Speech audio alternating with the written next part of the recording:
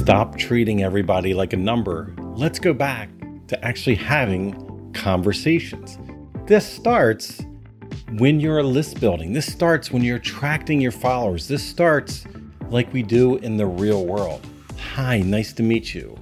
You ask questions, you got a feedback loop, you actually get to know one another. If you want to have a smaller list that's more impactful of people that'll actually buy your offers, we need to rewind back and stop treating people like a 1 and a 0. Stop looking at vanity metrics.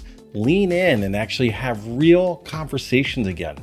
I know we're in this busy world these days. There's no time for all of that. But then look at your bank account. Look at the results that you've gotten. Are you in the conversation with your potential client? Do you really know what they're thinking, what they're feeling, what they're saying in their real world, what they're doing? Or are you totally oblivious? You just assume and expect because you're the expert. You do the thing that you do. You have the solution to their problems where you're at in the journey. And a lot of times there's a disconnect there. So let's go back and actually have a conversation. Let's go back and actually treat people like human beings. Because at the end of the day, we are solving problems.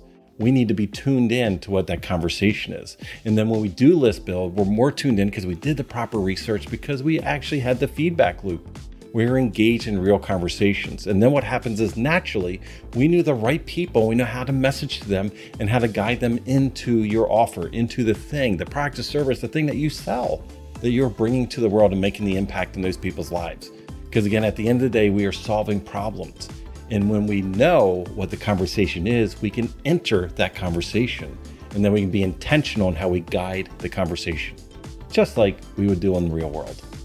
So go ahead, start the conversation, ask questions, get to know who you're serving so that you can be more connected with them when you do finally make that offer. Take the step now.